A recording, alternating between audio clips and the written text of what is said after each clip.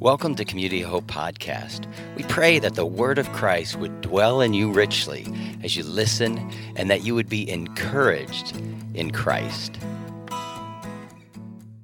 you ever have a hostile work environment? Anybody ever have that? Hostile work environment? Or just one that, you work with human sandpaper all day long, right? And I remember years ago, I was in sales, and the owner of the company, the president of the company, was going to travel with me.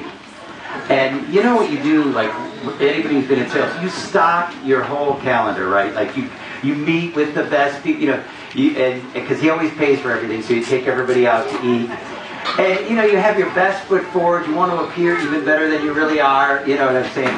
One of my favorite lines that he said about me back in the day was, I lived in Pittsburgh. Pittsburgh drivers are crazy. And then he goes, Doug, you fit right in. You fit right in. And I did. And so we have this week where my boss is in, and then that same week, my pastor was going out of town, and he's like, will you preach for me? And I'm like, yeah, okay. And so I did a sermon at church, and I remember I'm home in the after church, and we used to get a newspaper. That's like a big phone with news on it. And I remember reading the newspaper, laying there eating Doritos. My mom and dad were over. They wanted to see me preach, and as I'm laying there, I'm getting like pain in my chest, and it's going down my arm, And my mom is a nurse, and I'm like, Mom, I just want to let you know in case something happens. I'm kind of experiencing some chest pain. And then when you start feeling it, what does your heart do? Boop, boop, boop, boop. Right? Because you're kind of panicking, or you might be actually having something going on. I called the paramedic ambulance guys. I don't think I went with them. I think I was like, no, I'll drive my. So I went to the hospital. And you know what it was? There's a nerve that runs through your esophagus that can give you arm pain and chest pain and stuff. It was the Doritos. And laying down after a sermon. So I swore off Doritos. But I call my boss that next day, the next week, and I'm talking to him, and I just thought, man, my life is so stressful because I'm doing it all. It would really be good to have a full-time assistant. And he's like he's like wrestling with me about that. I'm like, hey, I have a part-time, can't we just have a full-time? He's like, no, and then I threatened to quit. Because, I might have been a little frustrated with him, right? So the next week, in the newspaper, again, like a big phone, like Indeed, there was a want-ad for my job. Yeah, because I got calls on it. Hey, and I'm like, oh, I didn't know. And I look and I see it, So I call my boss, and I had two bosses then, and I call the one boss, and he goes, oh, we just wanted to see, what was out there. That had nothing to do with what you said. And then my other boss tells me the truth. The company's lying to me, In a hostile work environment. And, I was thinking about that because Jesus had a hostile work environment too. If you look in Mark chapter 3, I'm sure you guys all brought your Bibles.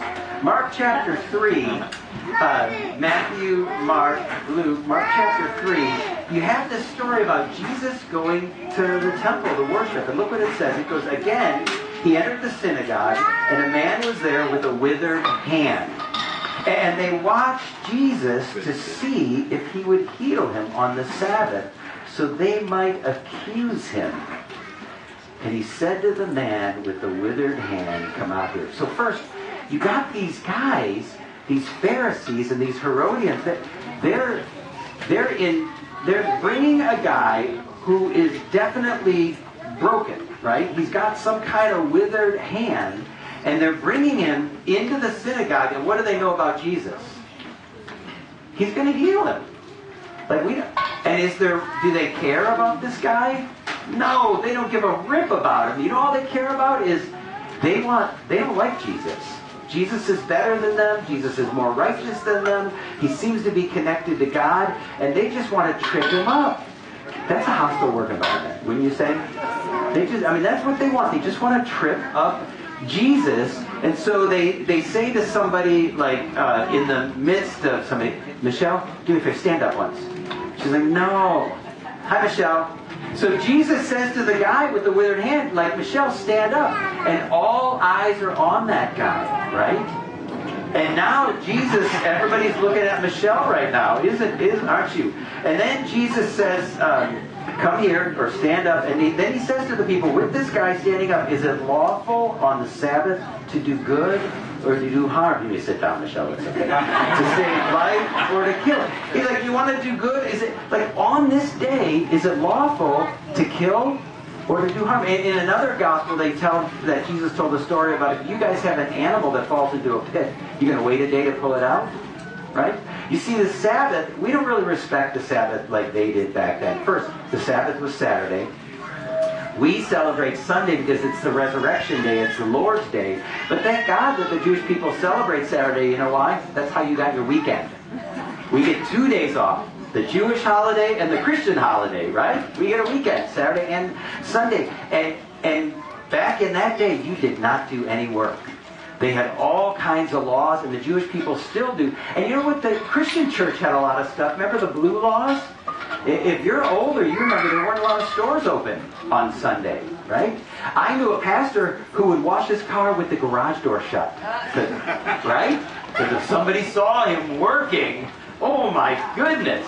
Now it's just another day of the week. Now the Bible says don't let anybody judge you by whatever day you call holy, right? So you may call this day holy or that day holy, and the full Sabbath rest is in Christ Jesus, right? So we can worship on a Tuesday or a Wednesday, but we choose to worship on Sunday, the resurrection day. But they're trying to trip Jesus up. And look what it says here. He looks at them because they won't answer his question. Is it lawful? And they just shut up. And you know what he said? He looks at them, and Mark is the only gospel that says this, with anger. When you think of Jesus, you ever think of a mad Jesus? You think of a mad Jesus, like, yeah, he's sassy. Jesus is sassy, right? Jesus was angry, and he wasn't just angry, he was grieved. He's mad inside of these people. Why? Because you got this dude who's hurt, who's injured, he can heal them, and they don't give a rip about that dude. All they give a rip about is hurting Jesus and keeping their law. Like somehow their religiousness was all about their own righteousness. And what does Jesus do with that? Well, do you guys ever get angry? Yeah? You know, this is a generalization, but for married couples, many men, we get angry when we don't feel respected. Well, I think in general, right? Guys, many times, now ladies, you want to be respected too, but I don't think it's as high in general up the ladder as it is for guys. I think for some reason, God wired us this way, and I think that's why Ephesians says, wives, respect your husbands, husbands, love your wives. Because I don't think husbands naturally love their wives the way they need to be loved. And I don't think women naturally respect their husbands the way they need to be respected. Right? And when a man is disrespected, he typically gets angry, don't you? I mean, you know, that guy dissed me, right? Yes, I do. I get it, and I get angry. And you know, like ladies, they could, in marriage at least, they can put up with some disrespect, but you know what can really get under their skin? When their husband puts them at the bottom of the list. Is that loving? Like when golf is above you, right? Sorry, Herbie. When you know what I mean? Like when the wife is at the bottom of the list. I mean, I got married, and Gretchen, she actually wanted time with me. And I said to her, we spent 8 hours together yesterday. And she says, sleeping? And I said, I don't sleep with anybody else. And I thought I was doing a favor, you know. And she's like, wait, I got married and you put me at the bottom of the list, right? And that makes anger, right? I know she's over there, right? And so that's kind of how we're wired. You know, Jesus wasn't angry. Those guys disrespected him. He wasn't angry for being disrespected. Jesus' anger was for other people. It was other-centered, right? And when I started thinking about the times Jesus was angry in the Bible, it was this time with the withered hand, and it was another time where the children were being brought to Jesus, and his disciples were like, hey, these kids aren't important. You know, no, we want, you know, bring the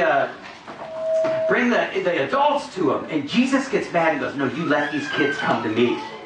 Like he's angry that they're keeping the children away from him.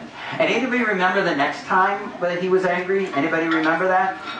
Yeah, you remember it? Remember what Jesus did, right? He made a whip. Did you guys ever do this when you were by the pool? Or, did you ever do this towel? Come on, Herbie, I know you did it, right? Did you ever get snapped with it? The best is to dip the tip in water, right? And then you snap. You know what I'm talking about. Do you guys ever do this? And it leaves a mark, doesn't it? Oh, yeah. We had towel fights. And when I was a kid, they didn't police the locker room so well. And locker rooms were a dangerous place, right? I mean, because we had guys, snapping each other, right? And then this was the way it is, and it hurts, doesn't it? Well, Jesus got mad in the temple. Remember the temple? Jesus made a whip, right? Did you ever wear the "What Would Jesus Do" bracelet? Somebody goes, well, what would Jesus do? You're like, he'd make a whip and drive you out of here. Well, you know what I'm saying? That's what he did. And why was he mad in that temple? Well, you had all these people buying and selling, but it's not the buying and selling that bothered him.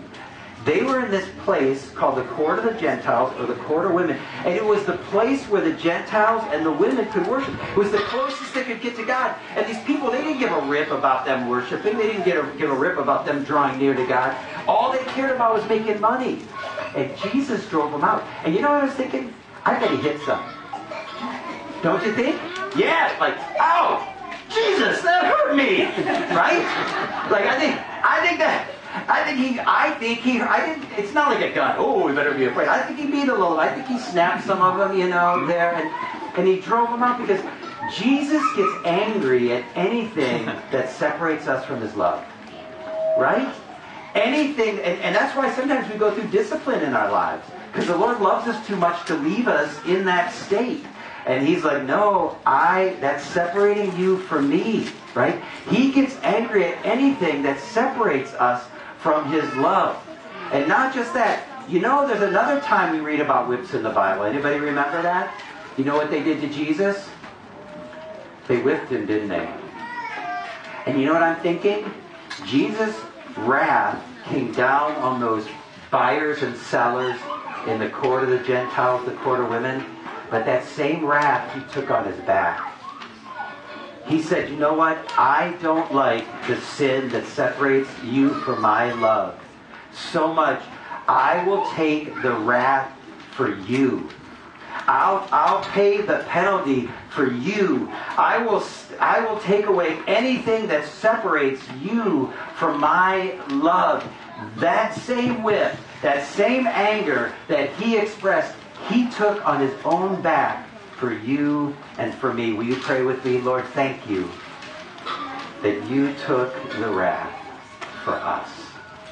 Jesus, thank you so much. Amen? Thanks for listening. For more information about Community of Hope, go to www.cohchurch.com. God bless you today.